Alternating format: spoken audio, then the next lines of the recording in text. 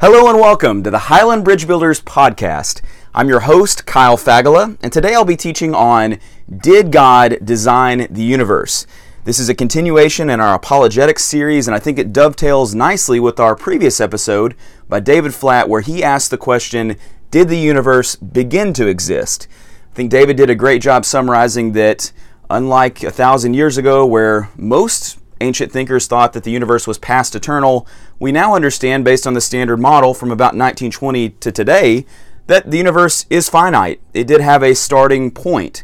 That doesn't prove that God exists, of course, but it does make sense with the way that Christians and Jews have thought about creation for thousands of years. Today we're going to go a little bit deeper and ask this question, well, when we see an irreducibly complex universe, we see the fine-tuning that exists in the physical constants and things like that, does that point to design? I think you will get a lot out of this. It is very scientific, but I think there are some interesting questions and answers from a topic like this. So let's jump right in. All right, so good morning to everybody.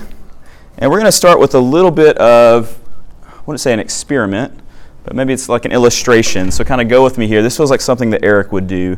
But here's our photo, okay? And I want you, as you're sitting there, if it's helpful to close your eyes, you can close your eyes. Most of you probably won't. But I at least want you to kind of put yourself in this place as I describe this story, okay? All right, so imagine that you're on a camping trip. It's midnight and you can't sleep, so you walk away from your campsite by yourself and you happen upon a large open field. You find a fence there and you take a seat.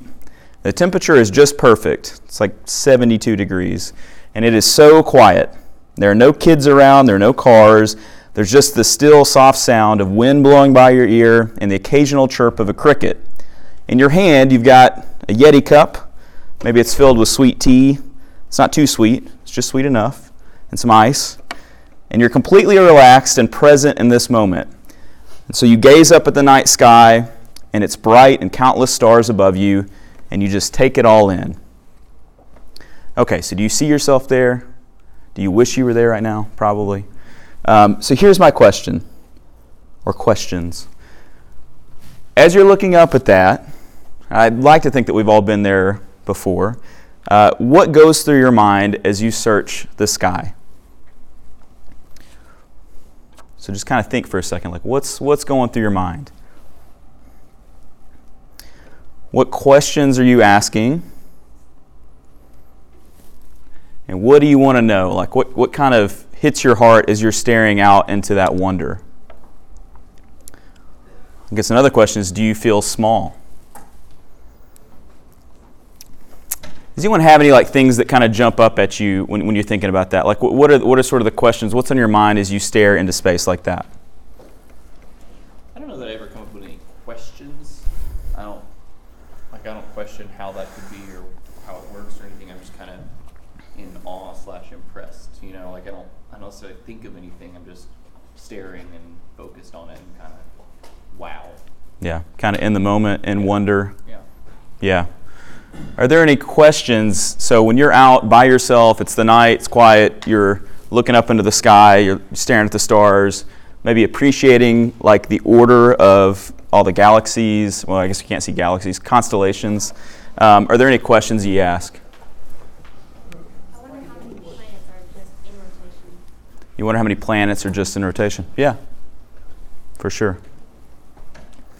Does anyone think about God? Does anyone ask those sort of questions? I think I always think why? Why did he decide to create all this or to do all this? I guess kind of like Scott. I feel like my whole life my faith has been grounded on the fact that he did create and he did put all this into motion. So I don't necessarily wonder who did, but I do have questions of why did he do it? Was he bored or sort of. So questions about why did God do it and all those sort of things. But you've grown up knowing about God, so you're not asking well, did he do it? There's a scene in Lion King where they do this. Just kidding. So just something to think about to kind of get us thinking along these things. And so obviously we are in this section on science, okay? And so we always sort of say this, and I feel like it seems condescending, so I'm not going to say it, but I do accept that some people, this is like exciting to them, some of it's not. But I think one other argument I'll make for why we talk about these things is I think that we're at a place in our culture where the majority of our culture, I think if you really press them on it, would consider a belief in God to be laughable, okay? Now, maybe in the United States it's not true. Maybe it's slightly more think it's okay to believe in God. Maybe slightly less believe that it's stupid to believe in God or it's unreasonable or irrational. If you look at Europe, they would actually, in a poll, would say that it is, in fact, a majority would say it's unreasonable. I think that there are a lot of people that maybe in a poll would say, I believe in God, but truly if you push them on it, they would not really have great reasons for it or great ration behind it. And I'm afraid that this mindset with time is going to rub off on us. Just as our culture influences the way we think in a lot of other ways, I think this idea that a belief in God is unreasonable is rubbing off on us if it hasn't, if it's not going to in the future already.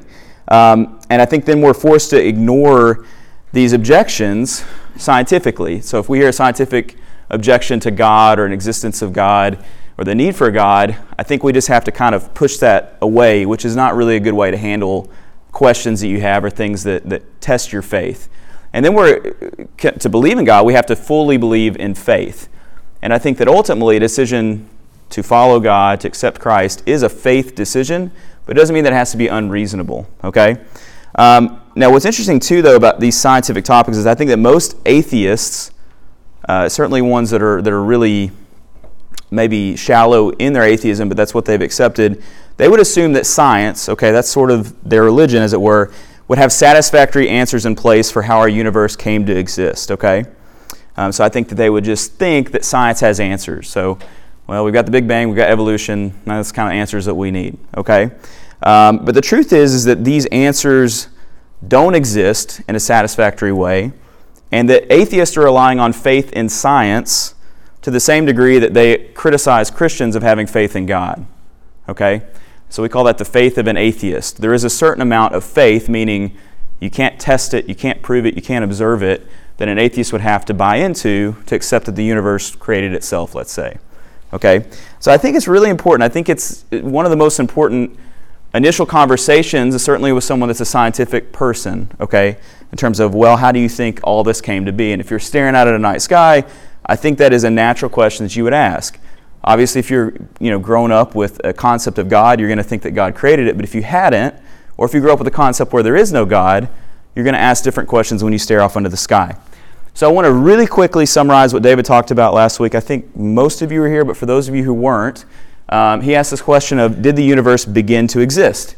And so we're basing a lot of this series on this verse from 1 Peter, where it says that always be prepared to make a defense, which is in Greek apologia or apologetic, to anyone who asks you for a reason for the hope that is in you, yet do it with gentleness and respect. And so we need to be prepared to defend our faith, okay? It doesn't need to be a thing where we just say, hey man, I just believe it, it's what works for me. It needs to be something that we can back up while we believe in it, and hopefully convince others to believe it too. So this is William Lane Craig, a doctor with 2 PhDs, and kind of a foremost, I guess, Christian thinker in issues like these. He's written 2 books that you can pick up if you like that sort of thing. And then he has this argument that David summarized last week. And so it is a logically valid argument. I know a lot of us are not philosophy majors, so myself, this is like my first experience with these sort of things. But the idea is that you have 3 different points, and if each one you can prove, then the conclusion is true. So the first would be that whatever begins to exist has a cause. We talked about that. We felt confident that we proved that. Okay. Second thing is the universe began to exist. For thousands of years, we didn't believe that. Okay, Plato, Aristotle, they didn't believe that. They thought the universe was eternal. It had been there forever. But since 1920 or so, we believe that the universe began to exist. So this is science kind of informing something that Christians have believed for thousands of years.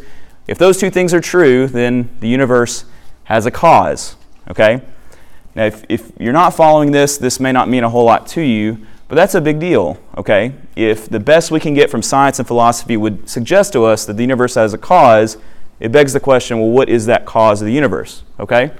We would say that it would be God. Okay? He caused the universe. He's a personal creator of the universe. And he's what we call the uncaused first cause. Okay? And so God is eternal and uncaused. And so David did a much better job than I'm going to be able to do in these 30 seconds of explaining this. but God has been around forever, and so God is one that could bring our universe into existence at some point in time. Okay. All right, so this was the conclusion. If you want to kind of get what we talked about last week, the Kalam cosmological argument, and don't get caught up on that name. I know it's kind of crazy sounding, but it's just an argument that gives us powerful grounds for believing in the existence of a beginningless, uncaused, timeless, spaceless, changeless, immaterial, enormously powerful personal creator of the universe. Okay, so I say all that, and I know for a lot of people it's like, well, that's what I believe already, so like, why do we need to go through all this gymnastics to get to that point? Well, I think because it helps sort of support the things that we believe to be true. And so it's fair to say that most of us have grown up in a church where we've been told this our whole lives, but we don't necessarily have a strong foundation as to why we believe that. So I talk about our home as a spiritual home being, honestly, a lot of our brick has been laid by other people. And sometimes you have to go and inspect that because you may have termites, okay? And it can be, before you know it, that house falls apart, okay, if you don't go back and inspect the foundations. So this is a foundational concept, especially in the face of a culture that is increasingly saying that God does not exist, that there's no need for a God in our universe, and so on and so forth. But in fact, science would say that there is a beginning point to the universe. Today we will look at a different question, which is, did God design the universe? All right, so this idea of intelligent design, we've all heard that, right?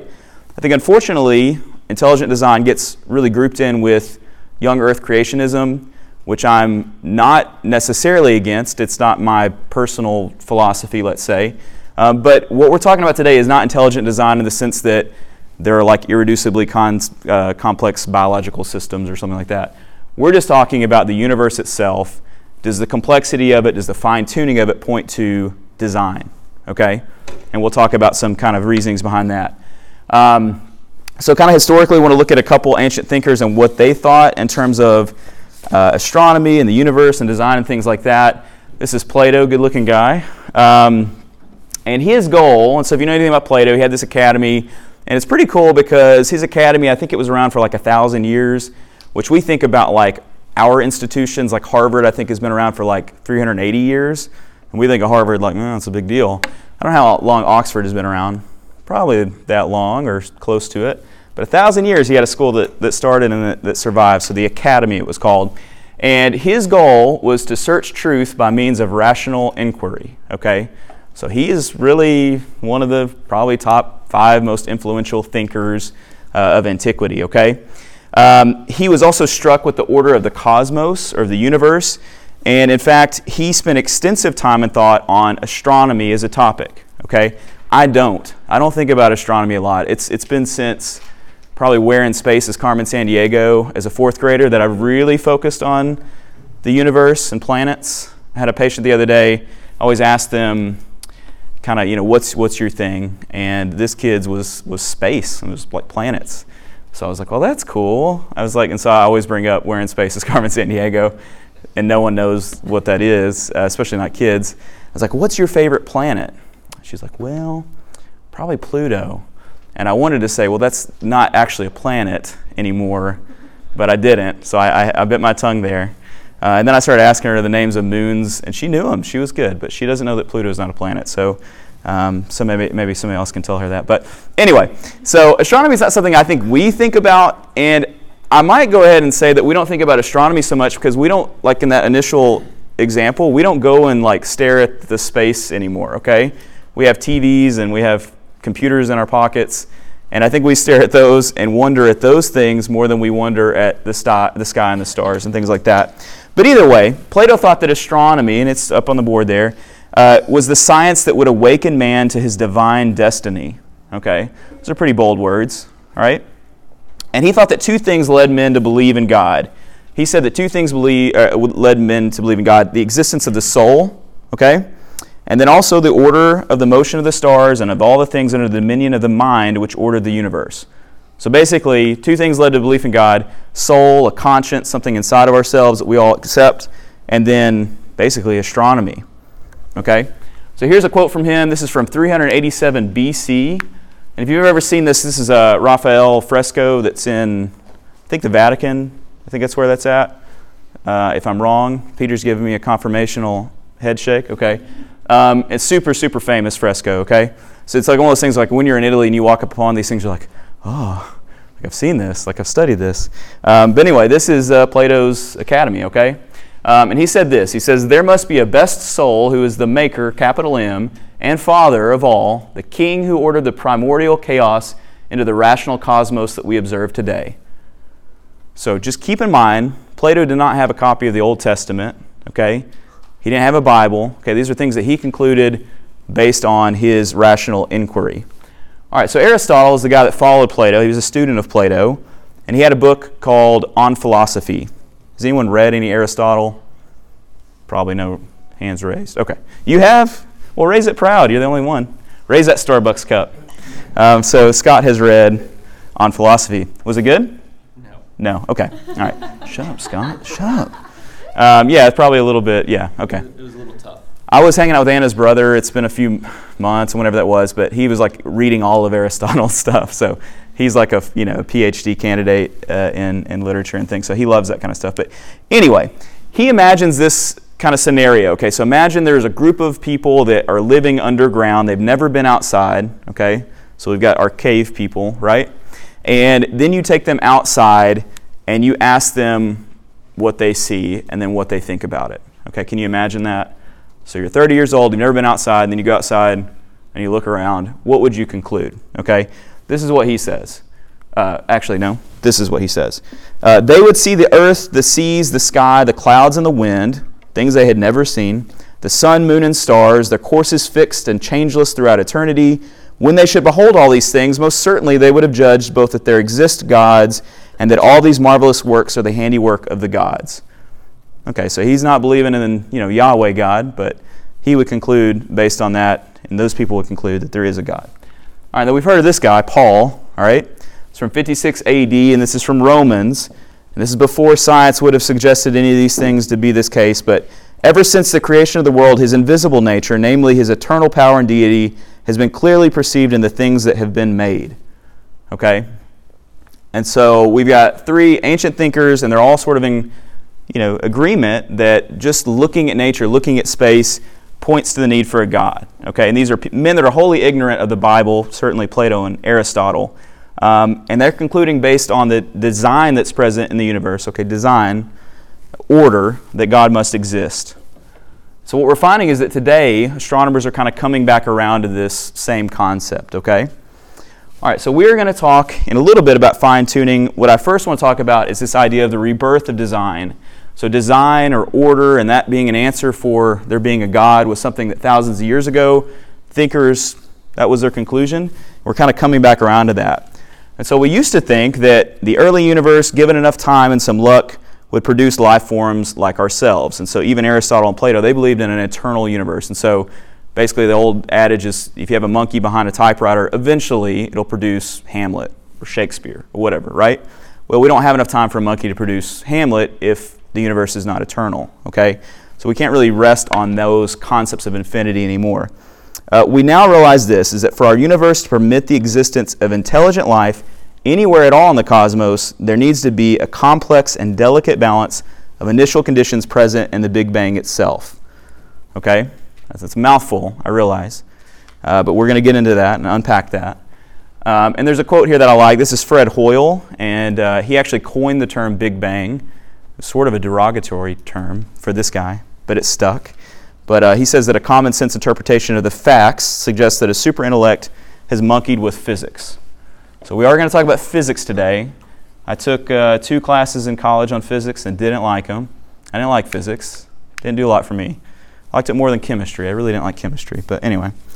But we are going to talk a little bit about that kind of on the surface. I first want to look at this idea of fine-tuning. You may have heard this before. You may not have. I think it's important that we sort of understand it because in the science world it's a really common thing. What fine-tuning is just the delicate balance of initial conditions of the universe that is necessary for life. Okay? And I want to make a distinction here is that fine-tuning, I think sometimes I've heard Christians, talking about science, they sort of use it as like a proof for God. Fine-tuning is not a proof for God. It's a neutral term. Okay? It doesn't say anything about how fine-tuning is best explained. It's just a thing, okay? It's the delicate balance of initial conditions on which our universe allows for life, okay? And so basically it's an idea that there are these values that are in place, and there's several we'll look at, that if they were changed a little bit, our universe would go from being life-permitting to being life-prohibiting, okay? Some of this is theoretical, okay? But what we'll find is that they are fine-tuned to an extremely, extremely narrow degree, okay? All right, so let's look a little bit at this. I think it'll help make a little bit more sense of what I mean by fine-tuning. And there are two types of fine-tuning. There are constants of nature. All right, so we remember from physics or chemistry that there would be constants, right? Does anyone remember that? All right, I'm going to write an equation on the board, and I'm hopeful that no one just like gets up and leaves the classroom, but we'll see. All right.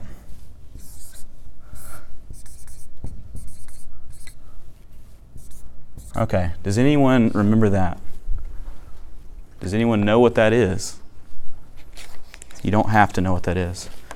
Isn't that like a nightmare? I still actually had this dream the other night that I was in a test, and I opened it up, and it was stuff like this, and I was like, I have no idea what this is. I used to have that dream all the time in college, so I don't know what that means, but I need a shrink. Do you remember this, Eric? Okay. All right, so this is Newton's law of universal gravitation, okay? And we're not going to spend a lot of time on it, but what I'll basically show you is we'll draw a big mass, and we'll draw a small mass, okay? So this is M1 and M2. The distance between their midpoints would give us this, and then we would square it, and that would give us a force. Okay, so this is about gravity. If this is you and this is Earth, this is going to pull you towards it, okay? And there's a certain constant that informs what that number is going to be, what that force is going to be, okay? And that constant does not change. But that constant is also arbitrary, okay? And so that is an example of fine-tuning, okay? Other examples of constants, okay, would be like electromagnetic force, subatomic weak force. These are unchanging entities. When you're in a physics class, you have them written on a note card because it's a weird number. It's like 1.67 times 10 to the 6th power. So you're like, okay. And at the time, you just accept them for what they are. They're just truths, but they're unchanging, okay? They're not determined by the laws of nature.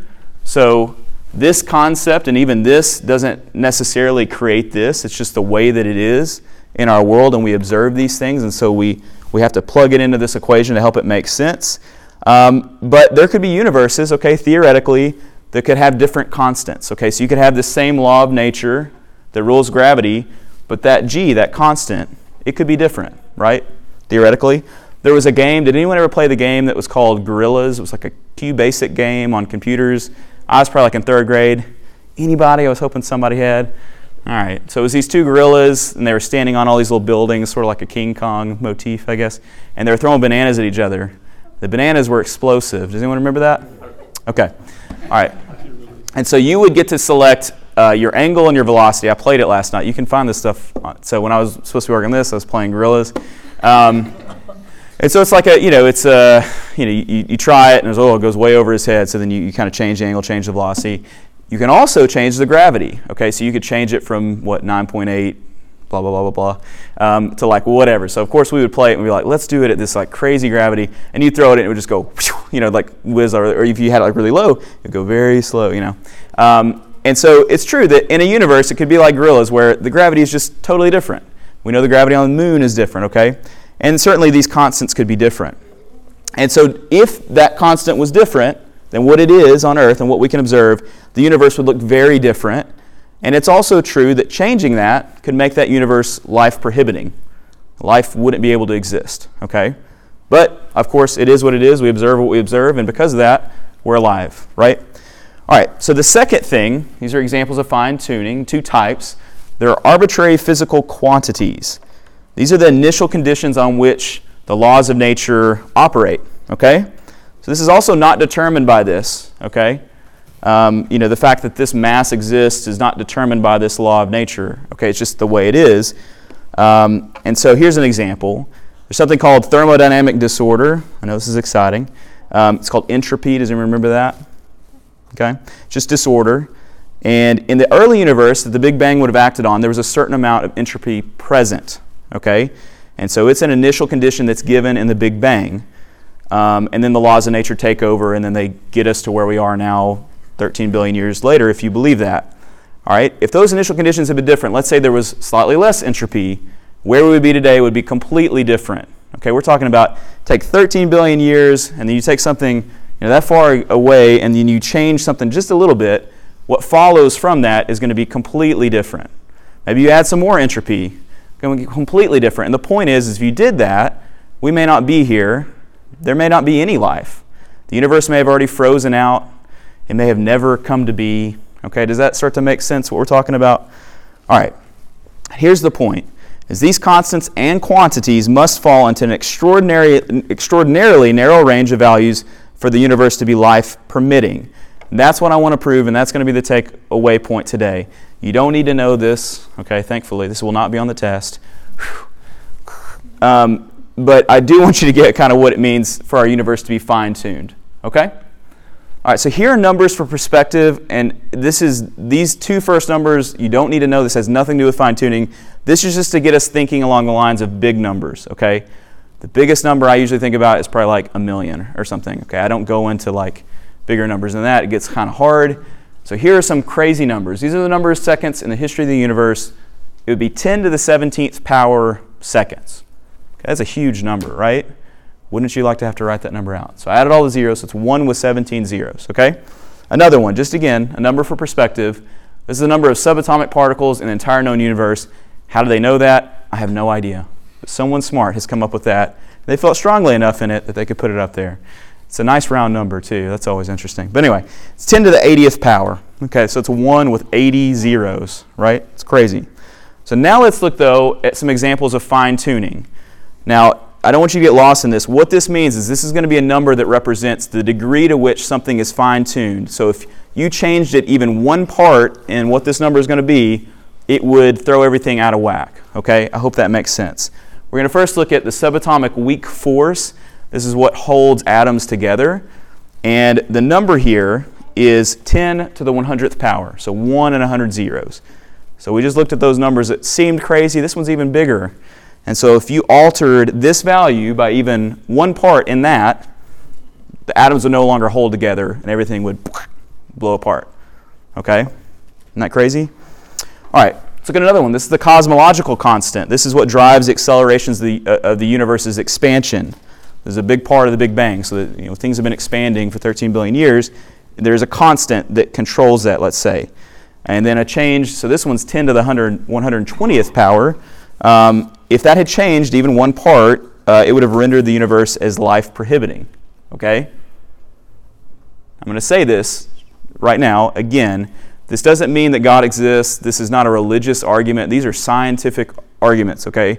These are things that scientists would agree to. Okay? They wouldn't conclude the same as me, perhaps, but they would say, yeah, this is true. Like, it's a really tight and finely tuned thing. Okay? Physics is weird, right?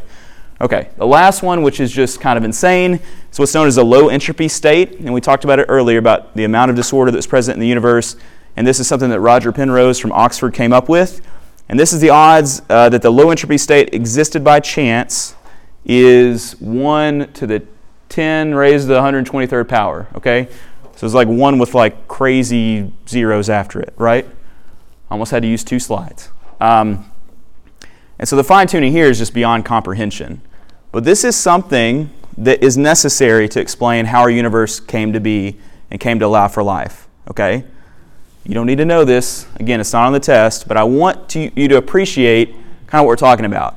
It's not a thing where it's like, yeah, I mean, it's like 1 in 1,000 that something would happen. It's like 1 in 1,000,000, or we'll talk about here in a little bit with the lottery. It's not like 1 in several billion. It's like 1 in Google, or what. I mean, like I don't even have like a comprehension for what these numbers mean, right? Okay. And here's kind of a quote to bring this home. If the value of even one of these constants or quantities were to be altered by a hair's breadth, the delicate balance required for the existence of life would be upset, and the universe would be life prohibiting instead. Okay, so that's what's meant by fine-tuning. All right, so let's look at this. This is going to be sort of our argument here for design.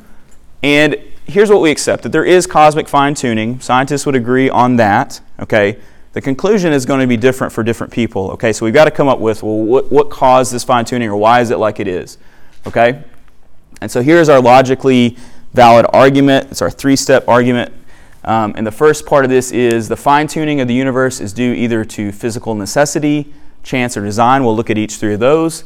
And then we'll try and prove then that it is not due to physical necessity or chance. And if we can do that, it's due to design.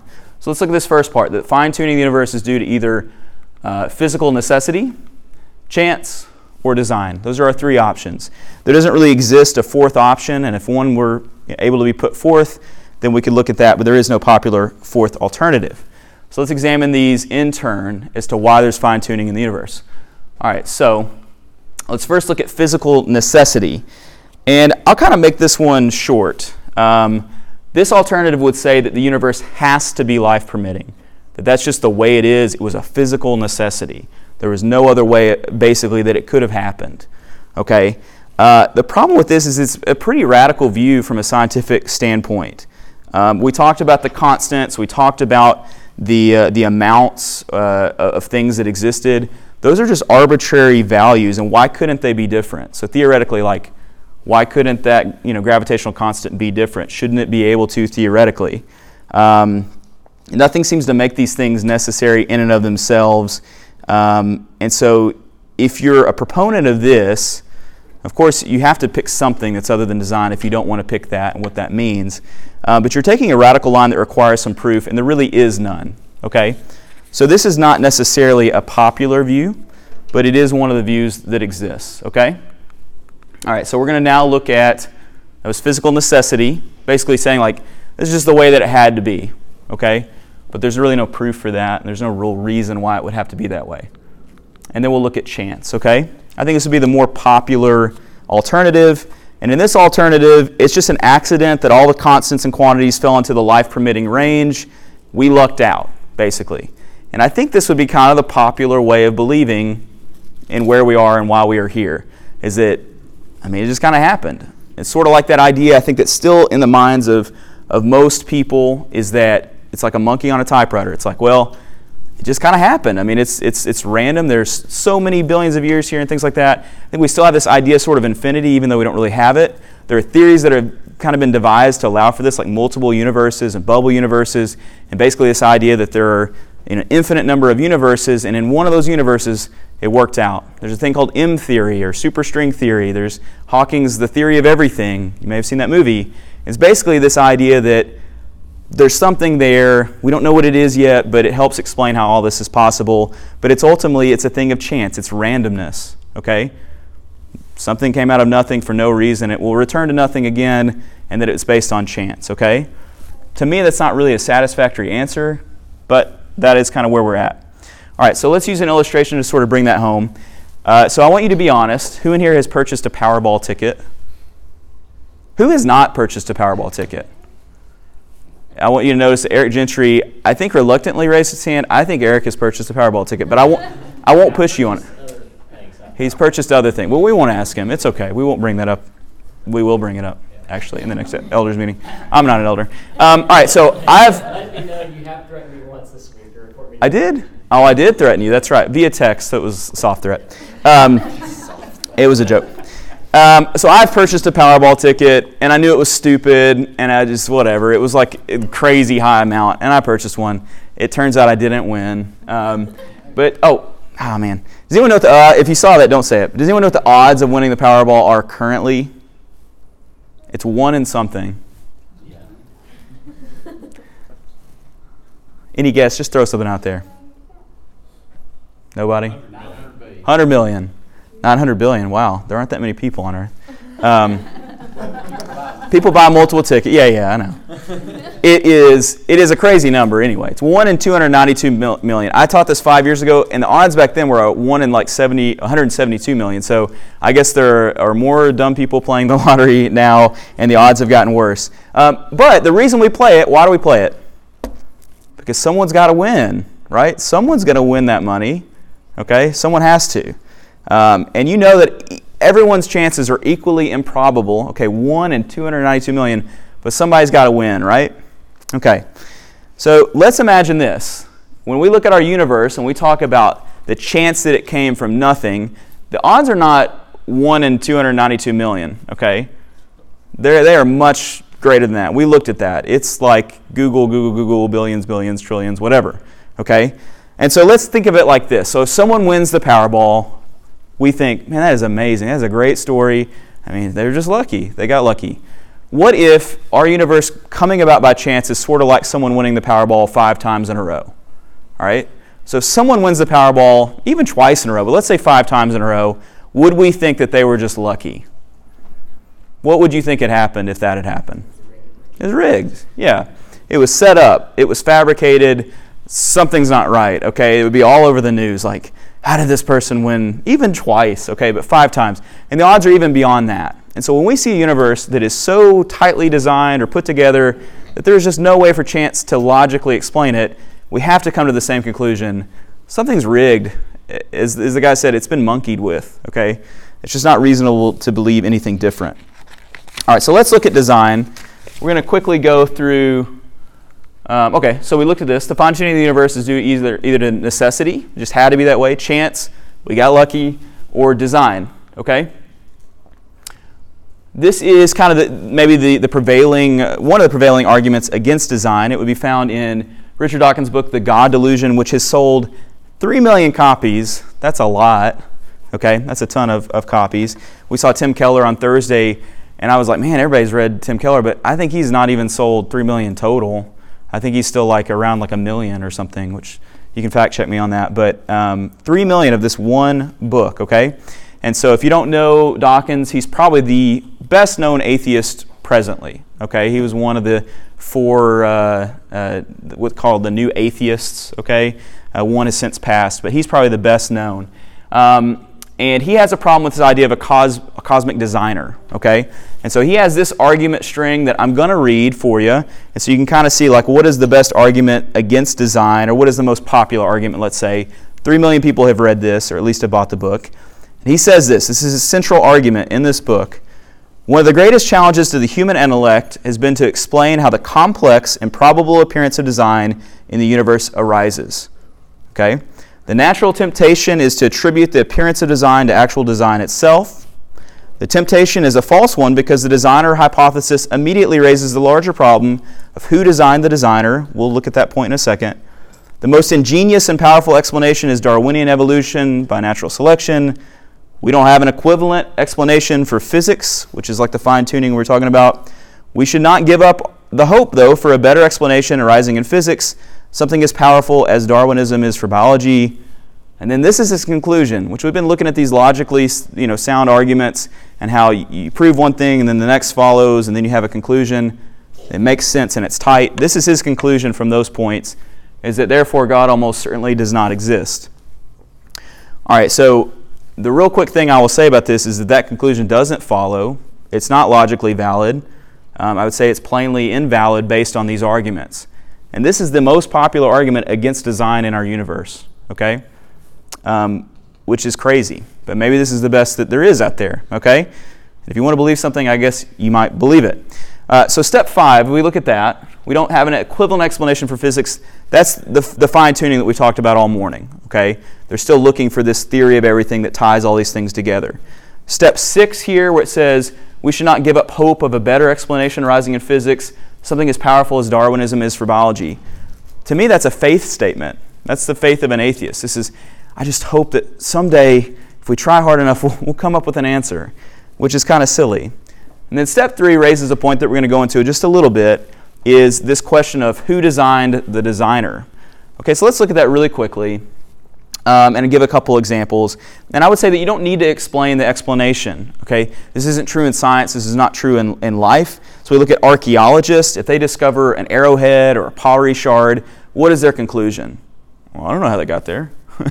No, their conclusion is, well, there was a civilization. We don't know about them. I've never observed them. But certainly, this is a designed item. It had to have been made by an intelligent life form, and that's what they would attribute. You wouldn't be asking an archaeologist, well, explain to me who they were and where they came from and what hair color they had. I mean, you'd say, obviously, this has been designed. Another way of saying is if you were walking down a path and you ran into like a Lego castle, okay, it's been put together, your conclusion of that would not be, well, how'd that get there? Like, I guess it just popped into existence. Well, no, you would think, well, maybe some kids are out here playing and they left this Lego castle here and that's how it got here. That's a perfectly reasonable explanation, even though he couldn't explain who had left it there, or where they got in the Legos, and so on and so forth. Another one would be when you look at astronauts. Okay, so if astronauts, they're up on the moon, and they travel a little bit further where they've never gone before, and they find some sort of complex machinery, they wouldn't know who had put it there. Okay, it's like, did you put it here? I didn't put it here. Well, who put it here? I don't know. Maybe it was aliens. Maybe it was another, human race that lives somewhere else. Maybe it's been here for millennia. We don't know. But they wouldn't conclude that it was just there by chance, or that, well, it had to be here. It's a physical necessity that this machinery would be on the moon. It's just the way it had to be. They would, of course, conclude that it was designed by someone that was intelligent, correct? And so the same should be true of this. All right, and then we'll answer this too. It's this idea that he talks of God as being really complex. And so he's saying that God is more complex than what he's designed. This is maybe more of a philosophical argument. It may not make as much sense to you, but what William Lane Craig argues is that God is actually a simple entity. Now, God is magnificent. We've been talking about attributes of God. We did that for 5 weeks. But in terms of it being a divine mind, that's actually simpler than the complexity of the universe in terms of parts and things like that. And even if God is complex or more complex than what he designs, complexity or simplicity is not the best argument for the truth of theories. Okay? All right, so lastly, there's an atheist called Quentin Smith who works with William Lane Craig, and they argue back and forth and they collaborate on things. He said of Stephen Hawking's argument against God, he called it the worst atheistic argument in the history of Western thought. What William Lane Craig kind of jokes is that the God delusion by Dawkins deserves to take over this throne. Okay, so here's our argument. We have the fine-tuning of the universe is due to either physical necessity, chance, or design. I like to think we've proved or shown that it's not due to physical necessity or chance, and therefore it is due to design. Okay? It's our best answer, I think objectively would say it's our best answer. Now what that means is a whole different discussion. So I want to go back really quickly and we'll wrap up with that initial thing that we did where we're talking about looking out into the sky and what we thought and how we felt. Do we feel small? What did we say? What questions did we ask? And so on and so forth. This is what King David from Psalms 8 thought when he stared off into the night sky. Okay, I don't know that he was holding a Yeti cup with sweet tea. It's possible. Okay, but he stared off into the sky nonetheless. And he said this, Lord, our Lord, how majestic is your name in all the earth. You have set the glory in the heavens. Through the praise of children and infants, you have established a stronghold against your enemies to silence the foe and the avenger. When I consider your heavens, the work of your fingers, the moon and the stars, which you have set in place, what is mankind that you are mindful of them, human beings that you care for them?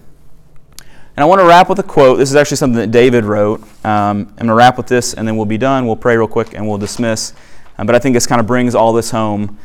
Again, hopefully you got something out of this. I know this is different, but if this is something that comes up in conversations, you don't just have to simply say, well, that's just what I believe, okay? As if it's like some sort of silly thing to believe in God. All right, so we now have more scientific evidence than at any other point in human history to believe what King David wrote centuries ago as he gazed in awe and wonder into the Middle Eastern sky. Our universe is not an accident. You are not here by mistake. Our world is the work of a brilliant designer who not only fine-tuned the gravitational constant, but has always been in the constant pursuit of your heart. The God who put the stars in the sky wants you to know him forever.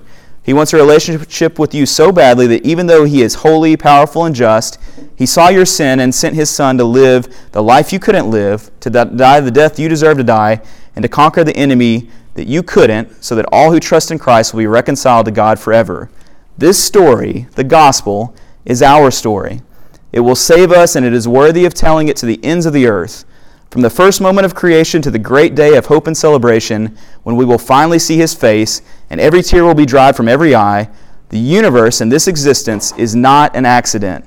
It is designed. Oh, come, Lord Jesus. All right, let's pray.